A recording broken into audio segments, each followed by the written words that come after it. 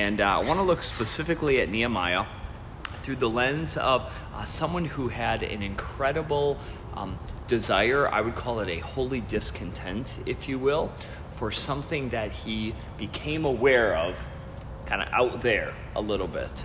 So let's go to Nehemiah chapter 1. And as we're turning there, how about anybody want to give us the quick historical perspective and timeline that we find Nehemiah in? Kind of what's going on? Wouldn't this be after the Jews are coming back from exile and they're trying to rebuild their walls or something like that? Yep. So who came in at what time and destroyed the temple and the walls? The Babylonians. 538, or is 538 the return from exile? 539 is the return. Okay. Yep. So 586. Yeah, 586, 87. Right. Yep. So that's the fall of Jerusalem, right? And then, of course, there were. I always think about it like this: there were 3 waves that went out during the exile, or went out kind of, actually it was pre-exile and then exile, 3 waves, and then they came back in 3 waves, right? So, the first wave was in 605 BC, and the second wave was in, 605 BC, Daniel was actually a part of that wave. Okay, so there's the Daniel connection. 597, you have the second wave, and Ezekiel's a part of that wave. And then you got 586, which is, that's the granddaddy of them all, right? That's when, they actually destroyed the temple, broke down the wall. Jerusalem is left, really in shambles. And then they started to come back in 3 waves. 539 that's when King Cyrus declared that they could start to come back. So they started to come back. I should have never started with the dates, because now I'm gonna. The last one was 445. What was the middle one? I forgot. What was the middle one? I don't have my notes in front of me, but that's all right. So three exits, 3 re-entries. Okay. So here we have Nehemiah. Okay, and Nehemiah is cupbearer to the king. King Artaxerxes, okay? And Nehemiah, he becomes aware of what's going on back in Jerusalem. And again, I use this phrase, kind of this passion or this holy discontent. And tonight, I really want us to think about Nehemiah as a leader who was both grounded in word and prayer and a man of action, okay? It's both. Because as men, and the godly men that God calls us to be, we need to be both grounded in word and prayer and men of action, right? Nehemiah is not the guy who just sat there and read and prayed and did nothing. He read, he prayed, and he acted. I want to show you a couple examples of that tonight. So, Nehemiah chapter 1. Can somebody read just verses 1 to 4? I can take that. Yeah, just jump in. The words of Nehemiah, son of Hakaliah. In the month of Kislev, in the 20th year, while I was in the citadel of Susa, Hanai, one of my brothers came from Judah with some other men, and I questioned them about the Jewish remnant that survived the exile, and also about Jerusalem. They said to me, "Those who survived the exile and are back in the province are in great trouble and disgrace. The wall of Jerusalem is broken down, and its gates have been burned with fire." When I heard these things, I sat down and wept. For some days I mourned and fasted and prayed before the God of heaven. So here's what's going on. It obviously, breaks him. He goes into a posture of mourning. But look what he does. He continued fasting and praying before the God of heaven. And I actually think this is one of the more remarkable prayers in the Bible. There's a few prayers. The prayer of King Jehoshaphat in 2 Chronicles 20. Oh, I tell you what, God's been planting that one on my heart lately. That was just an incredible prayer. But this is another one. And what those 2 prayers have in common is, I really believe, a model for us. look at how the prayer starts, right? You're familiar with the ACTS acronym, or maybe the PRAY acronym. You know, it starts with adoration.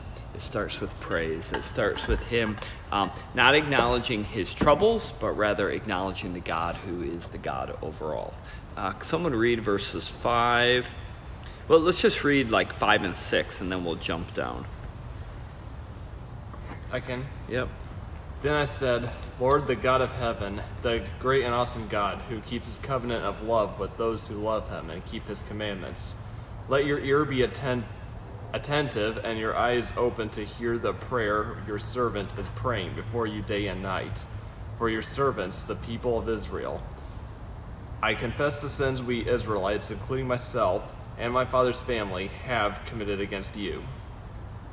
And, then he goes on, and I love verse 8. Remember the word that you commanded your servant Moses. So he's recalling the promises of God given to Moses. And then verse 11. O Lord, let your ear be attentive. This idea of like, Lord, incline your ear to me. We read about that in the Psalms. Incline your ear. Let your ear be attentive to the prayer of your servant and to the prayer of your servants who delight to fear your name, and give success to your servant today. And grant him mercy in the sight of this man, now his cupbearer to the king. So before he goes to the king, before he kind of sets his action plan in motion, I always wonder, like, did he know what he wanted to do? Like, when he heard this news, I don't know. I feel like he just went to the Lord. How often do we, hear troubling news? We want to just get up and do something, right? Rather than pausing and going to the Lord. Can you think of a time, even this week, where, something came at you and you were like, almost like, I'm going to go take care of this. I'm going to go fix this. Rather than pausing and praying.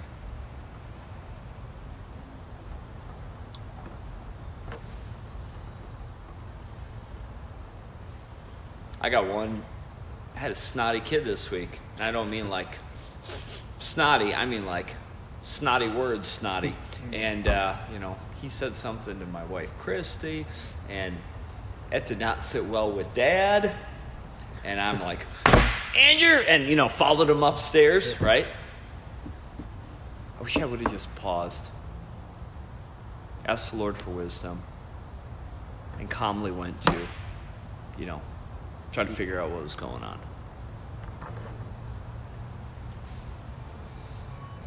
Anything that you guys had? Maybe you guys are just better at this than me. I can't think of anything specific in this week, but that's definitely the first thing that comes to mind when you ask a question like that. Yeah. Is, definitely it's interpersonal communication with people. Most of the other storms in my life, it's pretty easy to be like, okay, overwhelming semester, but I can go to God with this. Right. Things that aren't imminent happening right now, but definitely like interactions with disrespectful people in the here and now when we're face to face is one of those things that I've always had too much pride to just take a second and how would the Lord have me handle this situation? I think I'm getting better at it, but it's still something I need to work on for sure. Yeah, no. Thanks for sharing, Tristan. Yeah, and to piggyback off of that, I definitely encounter a lot of the same struggles. Been having a lot of problems with friends, relationships, and as a very emotionally driven person, when something's awry, I just immediately want to go to that and seal the wound, basically. And so earlier this week, that came in the form of just immediately writing a letter as quickly as possible and mailing it, when I should have stopped and prayed and thought for a few days. Yeah, we tend to, whether it's on social media, we can act like that, or, in email or something, we just kind of go off of emotion, rather than what we see here. He's broken clearly. And look, he sat down and wept and mourned for days. So he's not just jumping to action right away. But then look what happens in chapter 2. So then, we get a little timeline, and he's doing his regular vocation. Here's what I love about this, okay? Like, he's living his calling. What is his calling? Among other things, he's cupbearer to the king. Okay, so look up there. I took up the wine and gave it to the king. Like, he was doing what God called him to do. His life continued in the vocation, the calling that God had given to him at that time. That just strikes me as like, he didn't take off work. He didn't stop going to classes, right? He didn't, just push something else aside. He kept doing what God called him to do. And now I had not been sad in his presence. So the king picked up on that, okay? And then goes on from there. But look at verse 4. The king said to me, "What are you requesting?" So I prayed to the God of heaven. Again, we don't know the time from, like verse 4, to verse 5. I mean, you would think that it all happened pretty fast, but he prayed right there. The fact that that's the first thing that he went to. Yeah, yes, exactly. Yeah.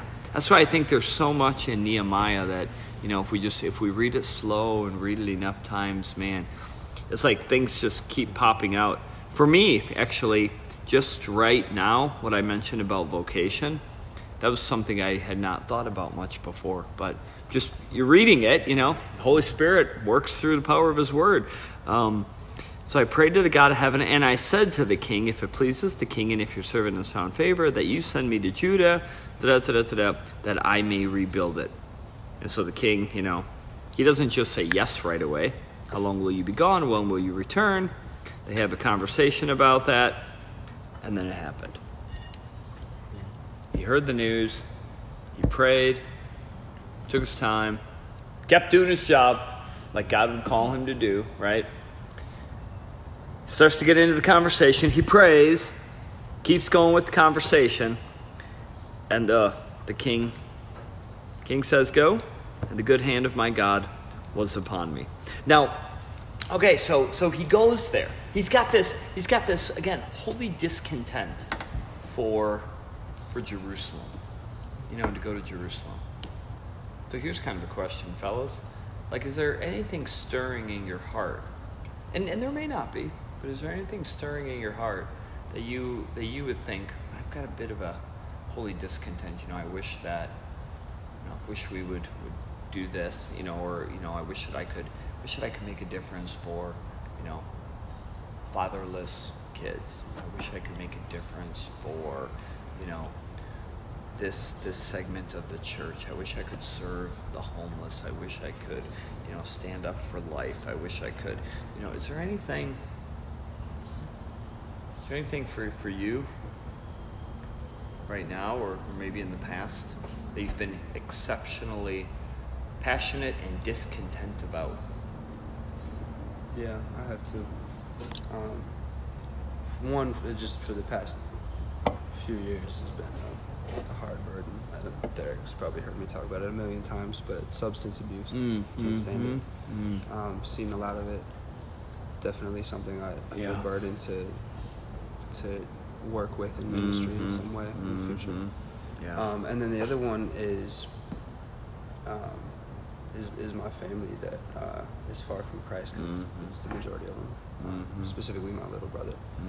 I'm very, very discontent in my prayer life about him recently. Just like very burdened, praying that the Lord would open his eyes. Yeah. So, yeah, that's me. Yeah. Thanks for sharing, Tristan. Anybody else? I think mine for the past 4 years was the pro-life issue on the campus. And then finally that kind of came to fruition with the club finally being formed again. And I mean, unfortunately with me kind of being in the church work club, I can't be a major role in like the club foundation. I can't be the president or anybody on the board. But it's nice to see that to kind of finally come back. And like even if I don't get to see this club actually grow and do a lot of things this year, it's at least founded again. Except it's get the foundation back. Hopefully we can get it to stay here for Right. a good long time until Right. maybe something happens again. But Right. that's my prayer. I mean, the same thing with this Celebrate Recovery group that Tristan's trying to get going here on campus. Like that's, I don't think we'll see the fruits of our labor there. And I mean, I've said this multiple times. It could just entirely fall apart as soon as we leave. But I mean, the whole entire point is that we're trying to set that groundwork now, Yes. so that people can use it for years to come. Yeah. It's- Yeah. Yeah. That's awesome. Celebrate Recovery is an incredible program. It's an incredible program. Yeah. Yeah. You know what? Let's just pray about those things. Okay. Let's take Nehemiah's lead tonight. Okay. And how about let's just kind of open it up. Whoever wants to pray for substance abuse, passion, for those who are lost in your family, for life issues. Let's just let's just pray. God of heaven, Lord Almighty, Almighty Father, gracious God, we thank you that you're a God who hears our prayers, that you do incline your ear to us, because you invite us to come before you in prayer. So Lord, we come to you as the one who's the creator, the sustainer, Jesus our Redeemer. And we come before you as men tonight, just hearing the passions of our brothers,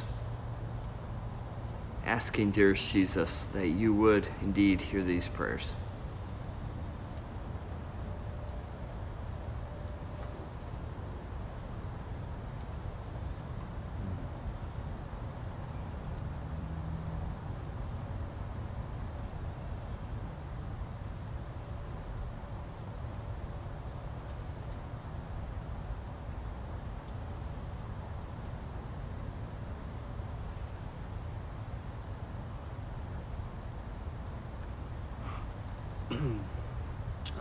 Heavenly Father, I just want to thank you for the different passions and desires and gifts that you give into each and every one of us, and the different areas and people that are going to be affected by that. Lord, I thank you for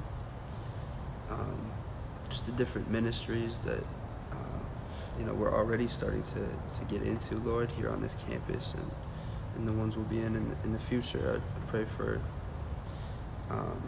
both me and Derek and some of the other guys that have come alongside this Celebrate Recovery program that is hopefully, Lord willing, going to be starting next semester, and for the pro-life group that Derek's a part of as well. Lord, we thank you for these just awesome opportunities you've given us to start serving already. As while we're still students and before we even get out there and really get into the world. And I just pray that they would grow, that they would flourish, that, I know there's people that need it here. I've already had many conversations with people, Lord. I pray that we would provide a safe space for your Spirit to work in people. And yet another one, there's just so many on this campus already, Lord, and I just want to thank you for bringing me here. Thank you for each and every soul that has stepped onto this campus and that will, Lord. And I know that there's seeds being planted here that we may never even see come to fruition, but they will. And I pray that you would plant those same seeds in some of my family members, some of my friends that need to know you, and the same for everybody at this table. I know we all know people that are far from you, Lord.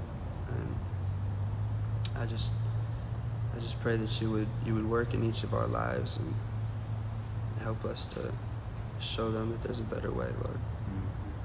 Yes, sir. Oh Lord, we thank you for the gift of life, and we thank you for working in our lives and bringing us all here. We pray that you would just work through this campus to help bring light to those people who struggle with these life issues, whether it be abortion and euthanasia, or whether it be issues in their lives like drug abuse and substance abuse. We pray that you would give them peace and that you would work through this campus to help provide them with resources. I also pray to give those people a voice, I guess specifically for the Life group, to those who may be coming from a secular high school or a background where they feel unsafe to profess their love for the life that you've so graciously given us. I know the testimony of the one girl that came and visited our table about maybe 2-3 weeks ago, and saying how she felt so broken at her high school not being able to talk about these issues. So giving these people a voice and a platform and making them recognize they're not alone in this fight, because Lord, it's your fight, not ours. Lord, the battle belongs to you. For you are the victor, Lord Jesus. You are the victor. Christ the victor. We thank you for that. We praise you and pray in your most holy name. Amen. Amen. Amen. Amen. Thanks, guys. Nehemiah, he prays, he goes, he prays again, and then he goes, and we don't have time to go hit every single verse of Nehemiah tonight, but we'll hit a little bit. All right. So can someone read chapter 2 verses 11 through 15? 11 through 15. I can take that. Awesome. So I went to Jerusalem and was there 3 days. Then I arose in the night, I and a few men with me, and I told no one what my God had put into my heart to do for Jerusalem.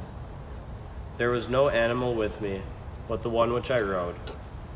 I went out by night by the valley gate to the dragon spring and to the dung gate, and I inspected the walls of Jerusalem that were broken down, and its gates that had been destroyed by fire. Then I went to the fountain gate and to the king's pool, but there was no room for the animal that was under me to pass.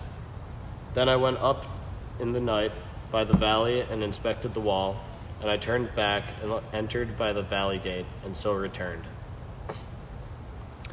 So then, look at verse 17. I said to them, "You see the trouble we are in, how Jerusalem lies in ruins with its gates burned. Come, let us build the wall of Jerusalem." So he's doing his homework, right? He's checking things out. He's looking at it. He's not like just flippantly, we're going to do this, we're going to do that. But then finally, when he evaluates it, he shares it with the other leaders in verse 16. And then he says, let's do it. Verse 18, and I told them of the hand of my God that had been upon me for good. Look at that. He gives a testimony to God's faithfulness, God being with him.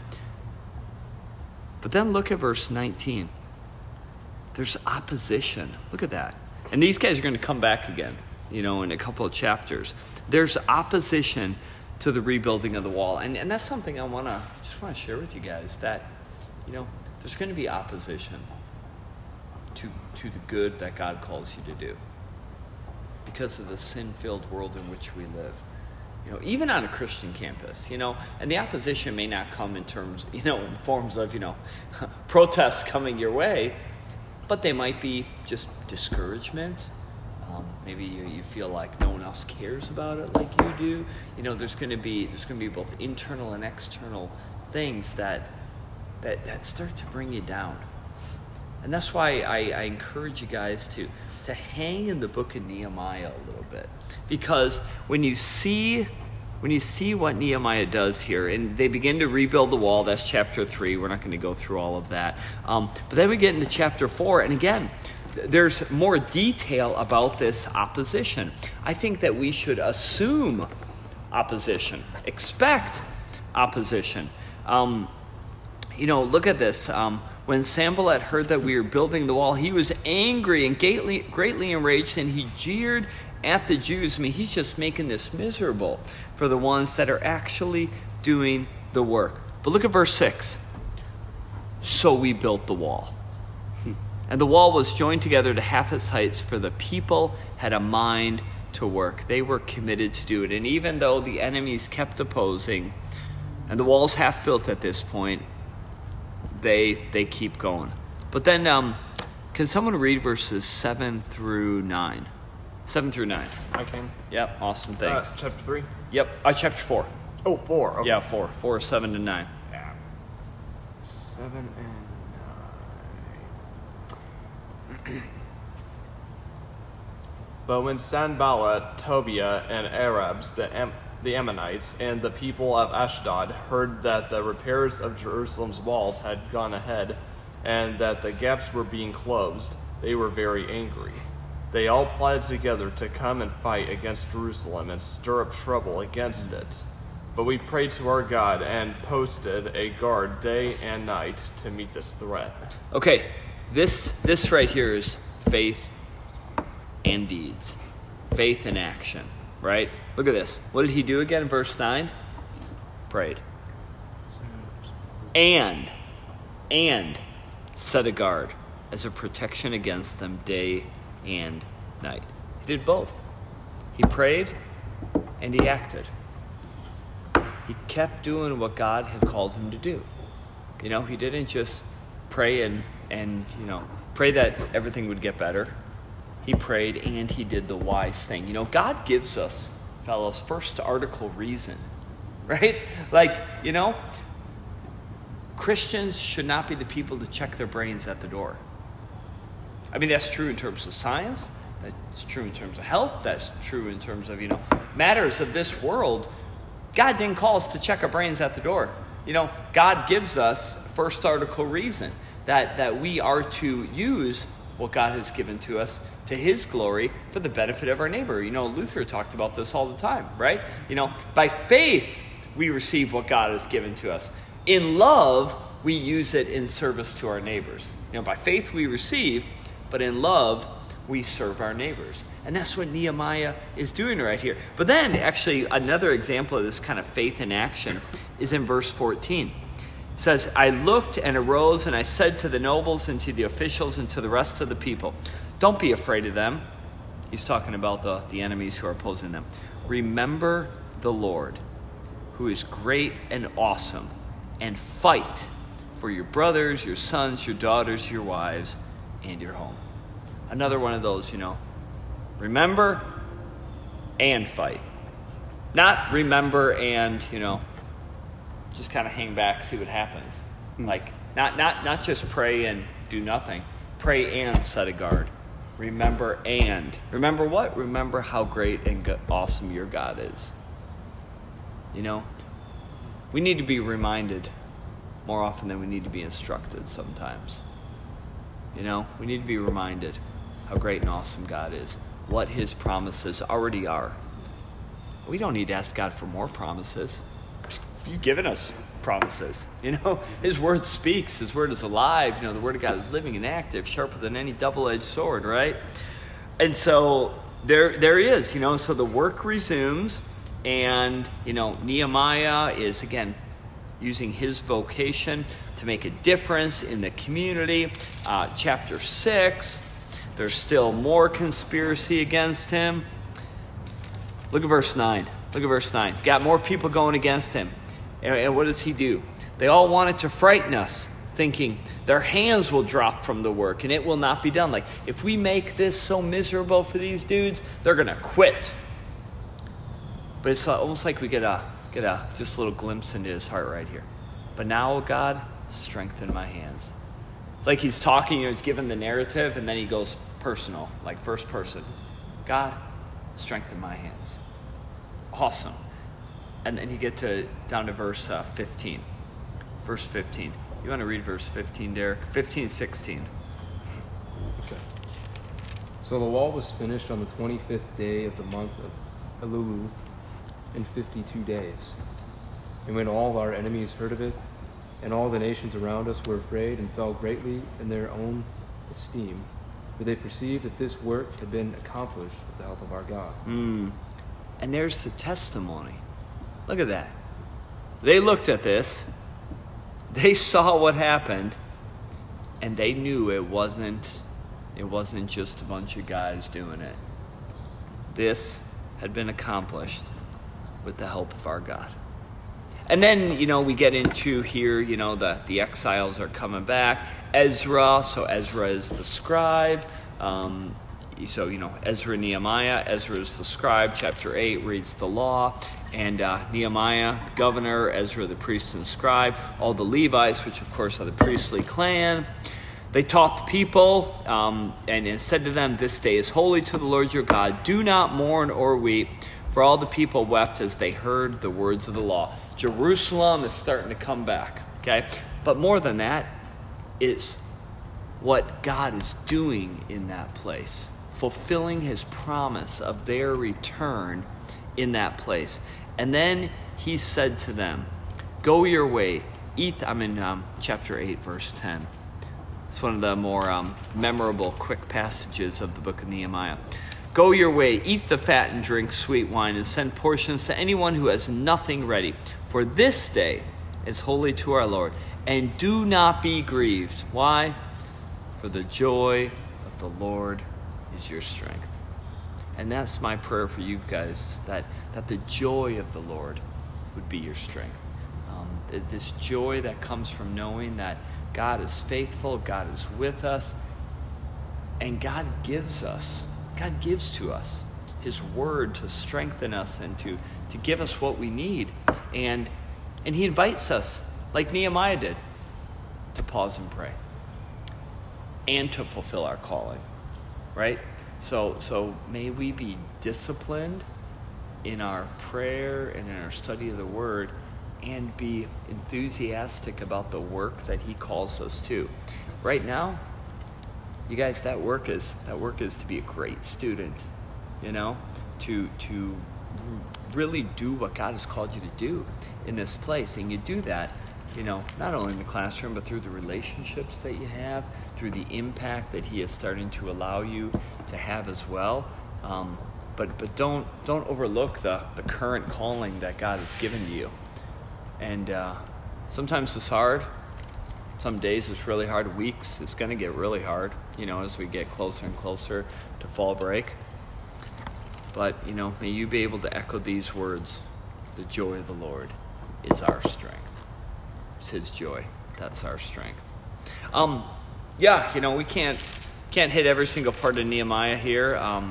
But, any kind of questions, reflections, on this as we, again, think about this holy discontent and how we see in Nehemiah's life this great, I think, combination of prayer, leadership, prayer and action, prayer and action, prayer and action. I think one thing that comes to mind, I definitely needed to hear this. This has been a tough semester. I've been pretty overwhelmed, scheduled, overbooked. But I've been looking, I think, too far ahead to things that are going to come in the future. And it's like, sometimes I forget that, because I haven't really been enjoying sports as much as usual, mainly because of how just tired I am and busy, and certainly haven't been given much care to classes. I mean, I'm getting my work done, but it's like I don't enjoy it. Right. And it's a really good reminder that, I keep almost acting like God isn't using me in those situations, and like he can only use me for something that's like church related or like very specifically Christian. It's like that's not the case. Right. Yeah, it's not. He's using you in everything all the time. Yeah. Yep. So I need to be more, just more present in knowing that. Yeah. Thanks for sharing that. It's a powerful reminder. Remember, when we talk about vocation, like our first vocation is actually the one that's been freely given to us. Baptism, right? Like you've been called by God to be his, to belong to Christ, and therefore every other calling that you have flows out of that, right? So, your calling as a brother is as equally important as your calling as a student and, other aspects of your life, God doesn't call us to, we can't do them all perfectly, When we're insufficient, he is all sufficient, right? Yeah. Oh, that's actually probably pretty similar to me. Like recently I was pretty convinced I was going to St. Louis for seminary. and I had to weigh my vocation as a son. Because things at home are a bit rough for both mom and dad. I mean, they've been struggling with both Beth and I being gone, on top of other things around the house, like Dad threw out his back last year and he had to have surgery. So recognizing that somebody needs to be around to be able to do stuff at home, and also just thinking long term, like with Leah and I, she'll still be up here next year. So would it be easier for me to manage a relationship from 8 hours away, right, or from 2 hours away? And I mean, right. the answer there is pretty obvious. pretty obvious. Yeah. And it just kind of played a role. Yeah. And also assessing stuff with like my sister, trying to be a better brother. Sure. Just recognizing some of the stuff that she might have going on and me needing to be there for her. Yeah, you're right. I mean, you look at the whole vocational picture, right? Yeah. And it reminds you quickly that, your vocation is not your job, right? You have many vocations, right? And it's like with Nehemiah, right? Like he had many vocations. First and foremost, being one who, had this calling on his life from God.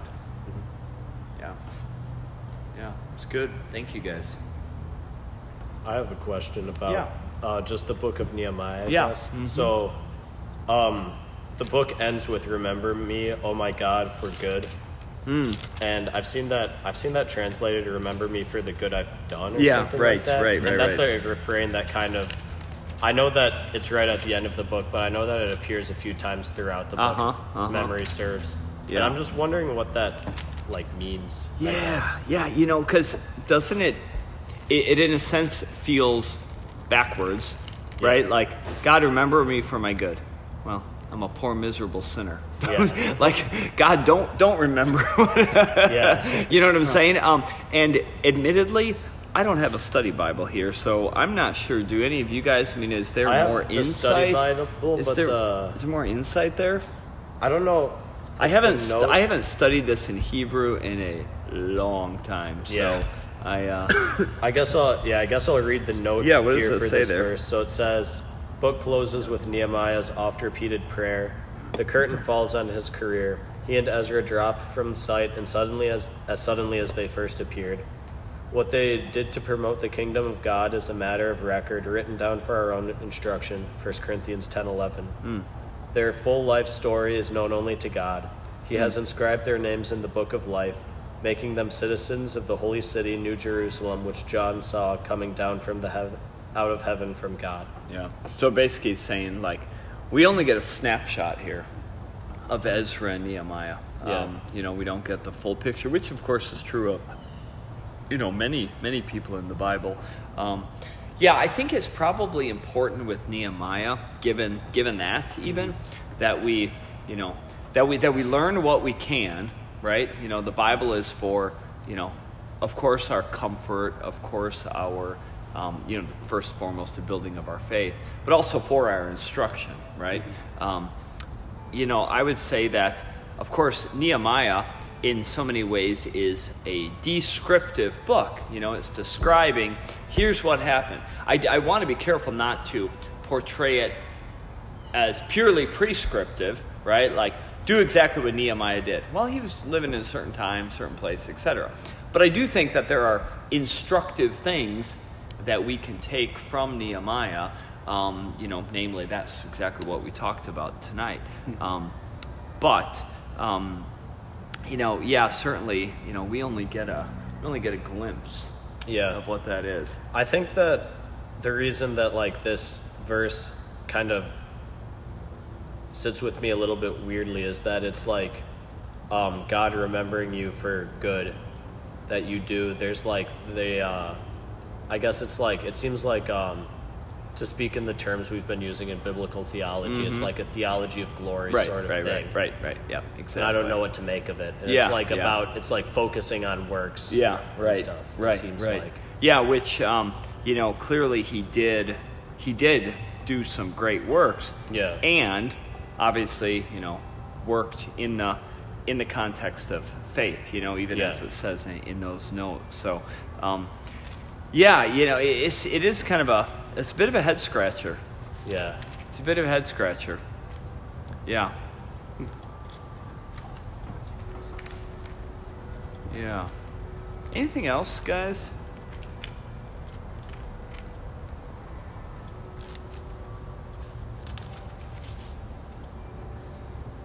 The chapel bells are ringing, so that's probably a good place for us to close. But let's close in prayer. Okay, you guys. I don't know what you normally do. If you want to do some prayer requests or just kind of popcorn it around, whatever works. Whatever works. All right, cool. Well, let's see. We'll just kind of go around this way, and we'll start with you, Tristan, and end with you, Derek. But feel free if you want to jump in and say a prayer. Please feel free to do so. Okay. Should we popcorn requests or actual prayer? Why don't we pray? Okay, Let's cool. do. Okay. I think popcorn requests. I think requests are really, really important. Yes. But you know what goes wrong with popcorn requests? Sometimes you spend more time talking about prayer than praying. That's fair. You know, my wife leads a prayer group, and they've had to redo how they do the prayer group because they'd be sitting around and talking. I mean, which is good. You need to talk about the prayer requests, right? But that has a different purpose than praying. But let's just pray. All right. Dear Heavenly Father, thank you for another opportunity to come together and get to know more about you by opening up your word. And thank you for bringing Pastor Ryan here to help lead us this week and just all the insight that came out of this, Lord. I know I needed to hear this. I'm sure some of the other guys did as well. So I just thank you that your word is alive and that you're working through us, both on this campus and in this group.